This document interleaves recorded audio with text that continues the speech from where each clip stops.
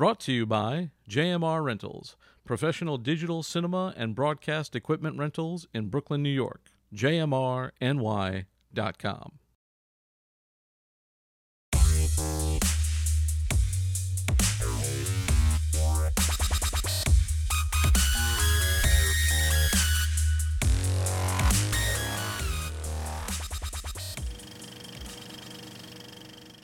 Hello and welcome to No Rest for the Weekend, where we go behind the scenes and talk to the creators of independent entertainment.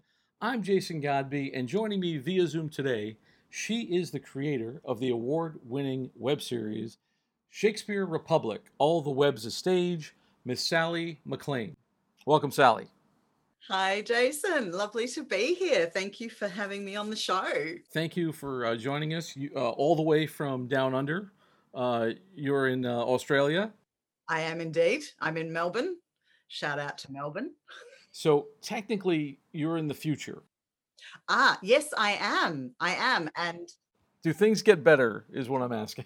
it does. It's a lovely blue sky out there. No clouds, no rain. Yeah, things are looking good for tomorrow. I will take whatever hope I can get at this point. Last year was a hell of a year. You have this show that went to NYC WebFest, which is how we met. We met through Lauren Atkins, who's also been on the show. You guys should check her out and check out NYC WebFest. I want to talk to you about your series about Shakespeare Republic, but I want to talk to you first about you. So, how did you get into this this conflagration of show business? How did you manage to get into this mess? What is your origin story? What is my origin story? Right. Well, essentially, I had pretty much from the age of 4 decided I wanted to be an actor. So I was one of those ones that got very one-eyed and went, nope, actor, actor, actor. It moved to journalist, it moved to author, it came back to actor. And actually, one of my biggest influences was the American entertainer Tommy Hanlon Jr., who was a friend of my grandmother's, who moved to Australia to host shows on television here. And I just thought everyone grew up with an American friend of the family who was on television. Of course, that's not obviously the truth of it. But Tommy was great at Uncle Tommy, as I used to call him, and Auntie Murphy, his lovely wife. I used to say things, I'd want to do the play at Christmas, for example, with all the nieces and, all my cousins, all their nieces and nephews of the family. And he was the one who would encourage me to do it. And he also happened to run a circus, which is kind of odd he was still doing the odd TV gig, but then he decided he wanted to own a circus. So he was the ringmaster, but also the clown, one of the clowns. And I remember he said, oh, look, you can come and hang out. I must have been about 8 or 9. You can come and hang out backstage if you want on a performance. And I saw him put his makeup on. And Tommy was an incredibly reserved, quiet, gentle, lovely man. And then he put this makeup on and became this kind of over-the-top clown. And I just went, oh, yeah, that job's for me. I love that you can transform like that.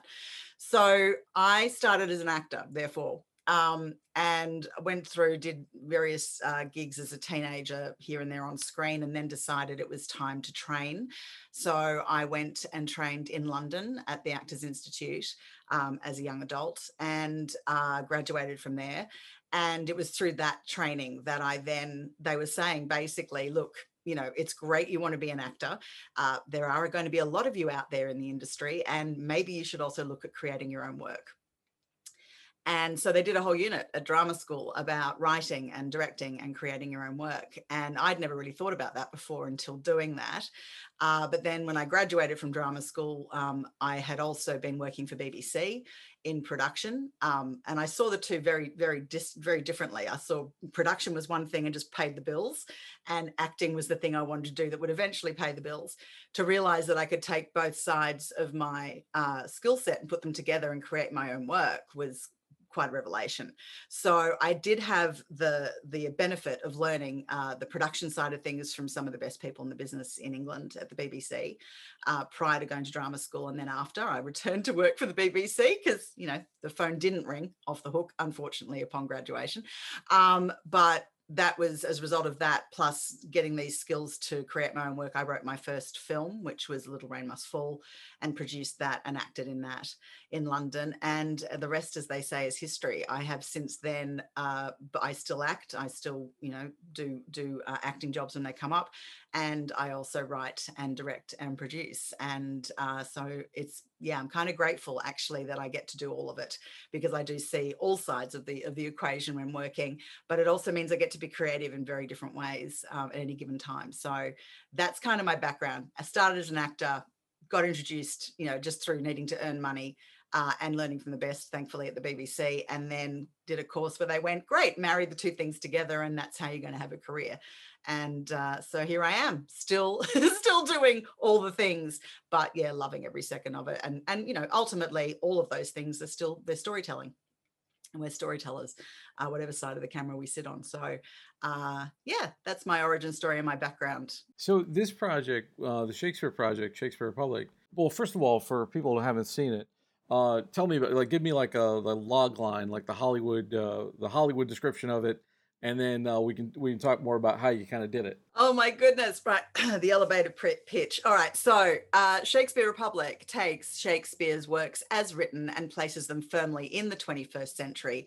We do what is called bite-size Shakespeare. They are the monologues of various well-known and lesser well-known characters from Shakespeare's canon that we meet in modern life. That was really good. You've Thank you. definitely polished that. And let me ask you, so in terms of how it came about, was this born out of COVID? Was this born out of that, or was this before then? It was actually started, this series began in 2015. So I got the idea for it, funnily enough, just finishing my work at the BBC and doing my first film. And I was actually my honorary patron in England, much like in Shakespeare's time. When you were an independent company that was sort of emerging, you'd reach out to people that were a bit higher profile in the business and ask if they would become an honorary patron for the work that you were doing. And it was really done to help open doors, and also as someone who could mentor you. So someone suggested to me that I do that, and I reached out to a few people, and the person who said yes was Sir Nigel Hawthorne, who played Sir Humphrey Appleby in Yes Minister, and is an Oscar nominee for his work in King George, and just a brilliant human who was an actor and also a producer.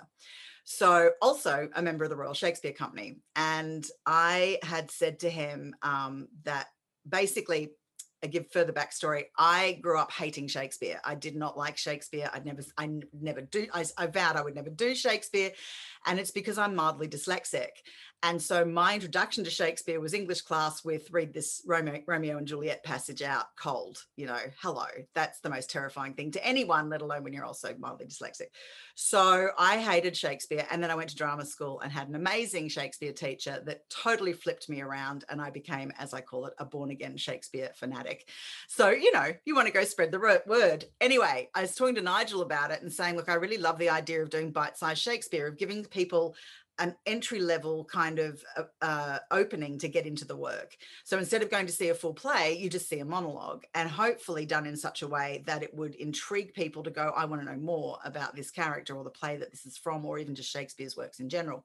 And Nigel was saying, well, that's a great idea, but there's just no forum for it. And there really wasn't. I mean, this is pre-web series really taking off. You had to get picked up by a broadcaster. Nobody was going to pick up 5-minute episodes at that point. So it kind of got shelved. And then come to 2015, and I was working on a feature documentary, which I'm also directing. And I was just getting a bit burnt out. And it was a case of going, I just want to do something different because I need a mental break from this. And I suddenly thought, oh my goodness, that Shakespeare idea is still sitting on the shelf. Let's pull that down and have a look at it and see if it'll work. And so Shakespeare Republic was born. So it began with 6 actors, no money, 6 actors, just an experiment. Let's see what happens. And that was season 1. Season 2 grew, and that was filming different locations, ad hoc, on the weekend, basically borrowing equipment and people and all the rest of it. And then the next season was season 2, which was 13 actors. And we decided that we kind of liked the way the format was working. And I said, all right, we're going to up the ante. So that went from 6 to 13 episodes. We suddenly shot on a red camera. We had CinemaScope for the broadcast. We shot in 4K, which people are like, it's a web series. What are you doing? Like, I don't care. I want to make it look good. And we shot over 4 different locations, so it's became very high end. So that was sort of where we were headed with the series. The 3rd season was going to be even more ambitious, and then COVID-19 hit. And there was a big kind of, what do we do now? We had a couple of other projects that were supposed to go ahead. My production company is Incognita Enterprises. We do lots of things, not just Shakespeare. And we had a couple other things, and they had to be put on hold. And all of a sudden, Melbourne was in lockdown. And so obviously the rest of the world was in lockdown. And we just went, what do we do? And I said, well, you know what? The format for Shakespeare Republic that previously has existed could be adapted for COVID.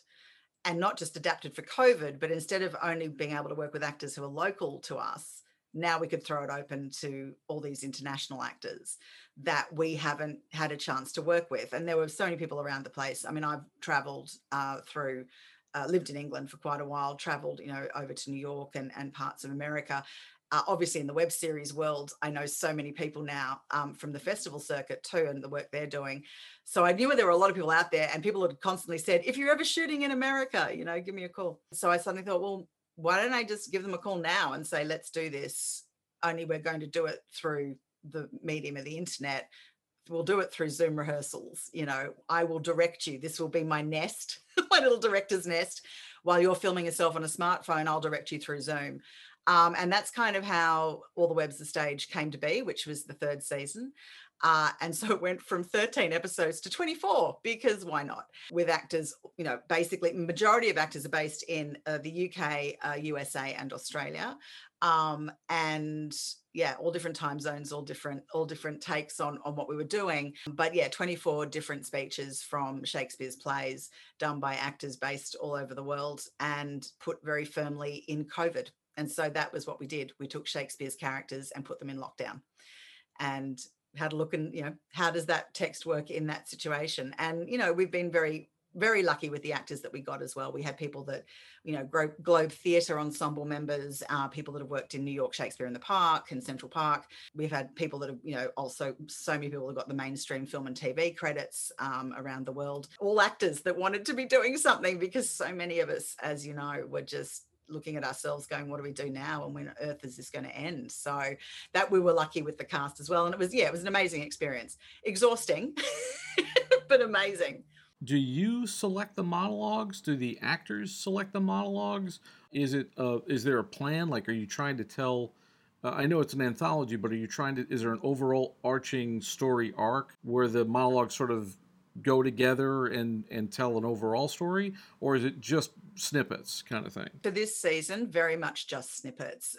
Season 2, which was called Love the Bard, #LoveTheBard, was a kind of interconnected season, in the sense that these characters all inhabited clearly the same world, in the sense they were in the same kind of location, just different parts of that location. Some of the characters also crossed over into other characters' episodes. So you'd see them walk by the camera, or they'd have an interaction non-verbal together. So that's what I was starting to do, was starting to make it more cohesive. With All the Web's the Stage, season 3, with COVID, what I really wanted to do was create a mosaic of the human experience in 2020. So the episodes are connected in the sense that all the characters are going through different things that we've all gone through in lockdowns, in dealing with COVID restrictions. We had the theme that every single episode, somewhere in the episode, there's masks. There's a mask of some description. We also have we do have characters from the same play, but they don't necessarily interact. And it's more about the fact, I guess, we were showing that with COVID, we were all separated. So these people are all separated, yet they're connected by their experience. So that's the kind of vibe of what season 3 became. It really wanted to reflect what was going on in the world at that time, and the fact that, we were all dealing with that concept of separation. Even talking like this on Zoom, we're still kind of separated. So, but we were together in that experience. So it was saying you're not really alone. You might look alone, but you're not. We're all going through this. We all relate to this. And did the monologues themselves have that theme about, kind of being separated or being isolated? It was interesting, yeah. And sorry, to further answer that question about how did the monologues get selected, I had a list of monologues that I knew would relate to COVID and to the situation. But it was also thrown open to the actors to say, is there a monologue in particular that you've always wanted to look at? Which is the usual question I ask all my cast whenever we're doing this series. Is there a monologue you've always wanted to do, or is there a character you've always wanted to play? I'm never attached to gender, to race, to any of that stuff. It's diverse as it can be. I have had now 3 female Hamlets. I myself have played, Lord M from the Scottish play in this current season. I have had a beautiful actor here in Melbourne play Queen Margaret, who's a lovely voice teacher who is in his 70s. So I don't get attached to that. I'm interested actually in characters being played by actors that you might not normally see cast in that role, because I think we hear the text differently when that happens. So it was a mix, therefore, of some actors saying, I'm not really sure what I want to do. Can you suggest something? And other actors coming to me and saying, actually, I really want to do this. Can I do this? And it was always looked at through the lens of, well, does this make sense in the COVID setting? I'm not about to do a speech that has zero to do with COVID-19 around the world, because that was the theme of the series. But it was interesting to see how certain speeches ended up fitting into that theme. I mean, we have one character, which is Henry the Fourth, who is a police commissioner who does the uneasy lies the head that wears a crown speech. And of course, it was also reflecting things that were going on in the world, not just COVID. So every episode starts with a newsreader in iambic pentameter giving a snippet of news from that month, from wherever the actor was based or wherever the scene was based. So something from America, something from England, something from Australia, wherever they were, which I wrote, which was crazy. But it was started with one, and then it was like, actually, that really works as a way to set the scene. So we did cover things like the Black Lives Matter stuff. That was definitely talked about. We covered things like, the defunding the police that was going on in the US at the time, the calls for that. But also in Australia, we had issues too, because we had mandatory mask wearing. We had people that were demonstrating here, and that particular actor is based here in Melbourne. And so it was just talking about the fact that, in his case, there was such a weight on his shoulders, and they were getting labeled, as a lot of police forces were, as being, not helpful or whatever at the time because of the Black Lives Matter stuff. And yet they were saying, we personally haven't done anything. We're just trying to keep people safe. So it was interesting to see how certain speeches that you might look at first blush go, oh, I don't know if that works. But then when you suddenly put the character in the correct profession, in the correct circumstance, it was like, oh, actually, that does work for the COVID situation or the world situation right now. So it was a mosaic. That's how I described this last season. It was definitely a mosaic of human experience. One thing I was curious about, because a lot of people have done movies via Zoom, or they've done like movies in isolation. I made a film in isolation and then did a making of to show people, like, basically how you can make a movie in one room with the stuff you have. What I'm always curious about is the logistics of everything. So, like, can you give me like a breakdown of the workflow? Like, how does it go? Like, once you get, okay, so we got this actor who's doing this monologue.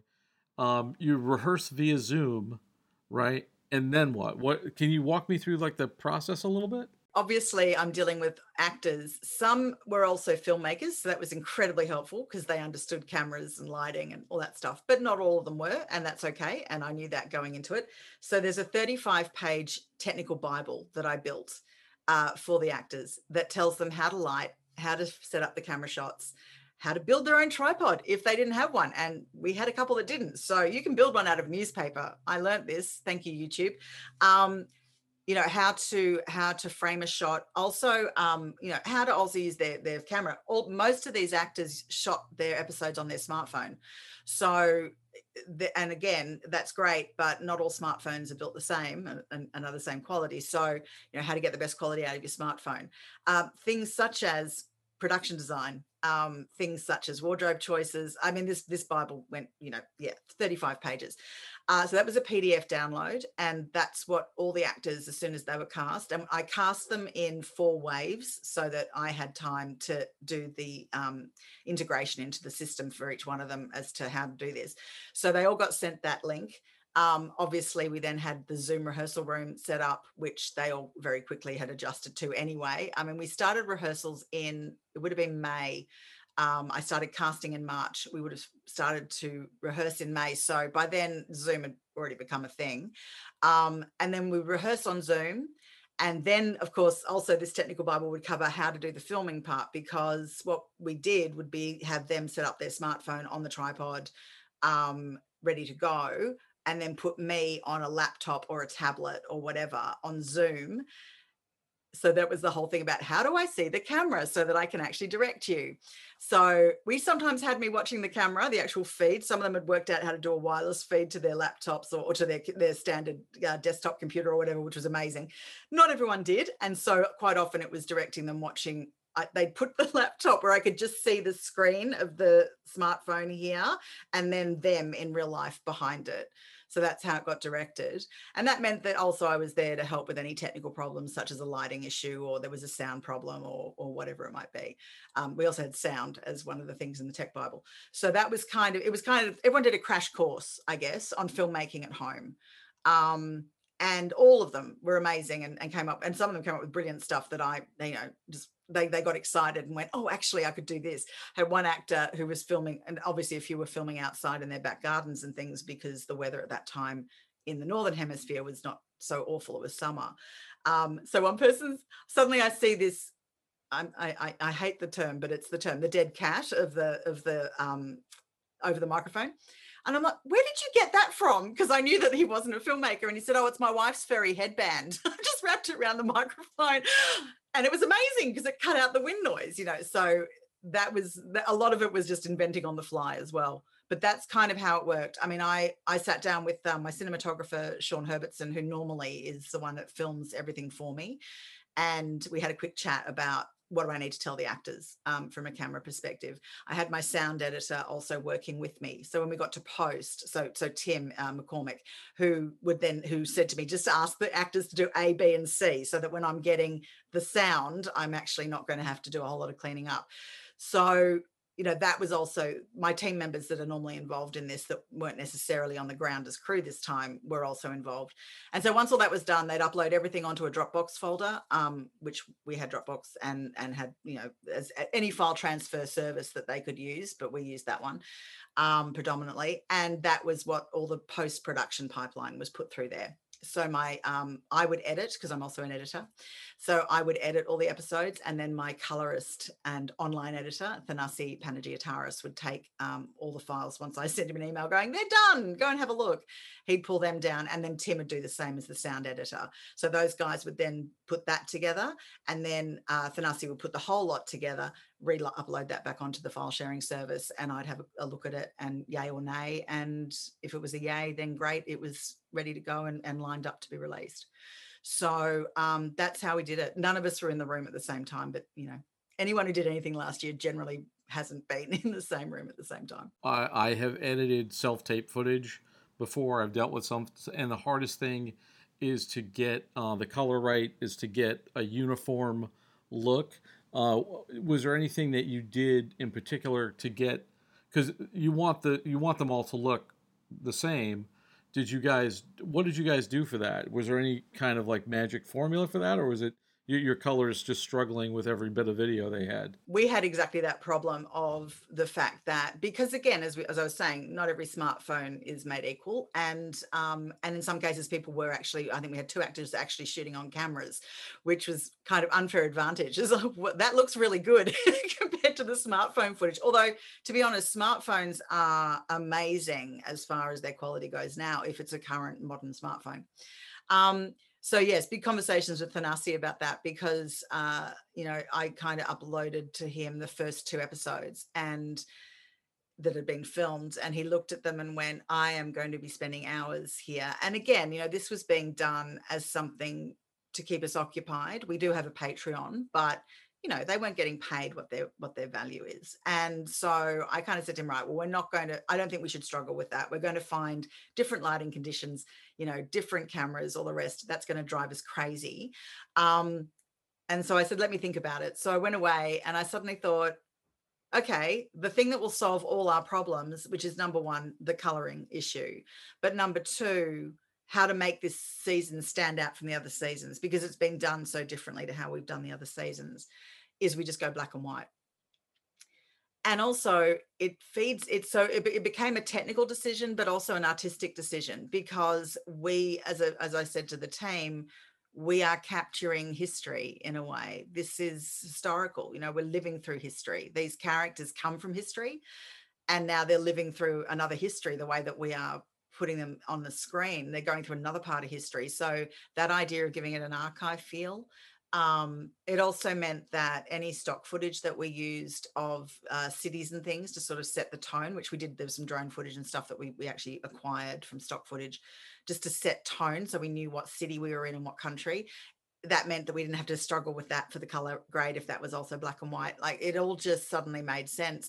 And I'm really glad that the team went with me on that and said, yeah, we like that idea, let's do it, because it certainly made the process so much easier. So Thanasi created a grade, obviously a general grade for the black and white that he would then tweak as required for each episode. And that's what gave it a little bit more of a uniform look, and also then made all these characters also feel like, again, they were inhabiting the same world. What is the plan right now for the show, and where can people find it? It's available online. It's on the festival circuit, so we'll just see what happens with that going forward. There is conversation about finding a home for it, potentially with a broadcaster or a streamer. There are a couple here in Australia and a couple overseas. Now that it's kind of had, we wanted to make sure it was freely available from the get-go for everybody, because it was such a time-sensitive project. But now we're like, well, you know, we're happy to put that somewhere with a broadcaster if someone wants to pick it up and run with it. But it can be found, the easiest thing to do is go to the website, which is dedicated just to this season, which is allthewebsastage.com. But the whole series in total, the 3 seasons, is available on shakespearerepublic.com. And that's all we got for you today. Thanks so much for taking this trip down the rabbit hole. For more of our content, including our movie reviews, visit our website, norestfortheweekendpodcast.com. Don't forget to like, rate, and subscribe on your favorite podcast app. And now you can follow us on Instagram. So follow No Rest for the Weekend on Instagram. We'll have posts there and updates. Once again, I'd like to thank my guest, Sally McLean, and our sponsor, JMR Rentals. For Behind the Rabbit Productions, I'm Jason Godby. Thanks for joining us. We'll see you next time.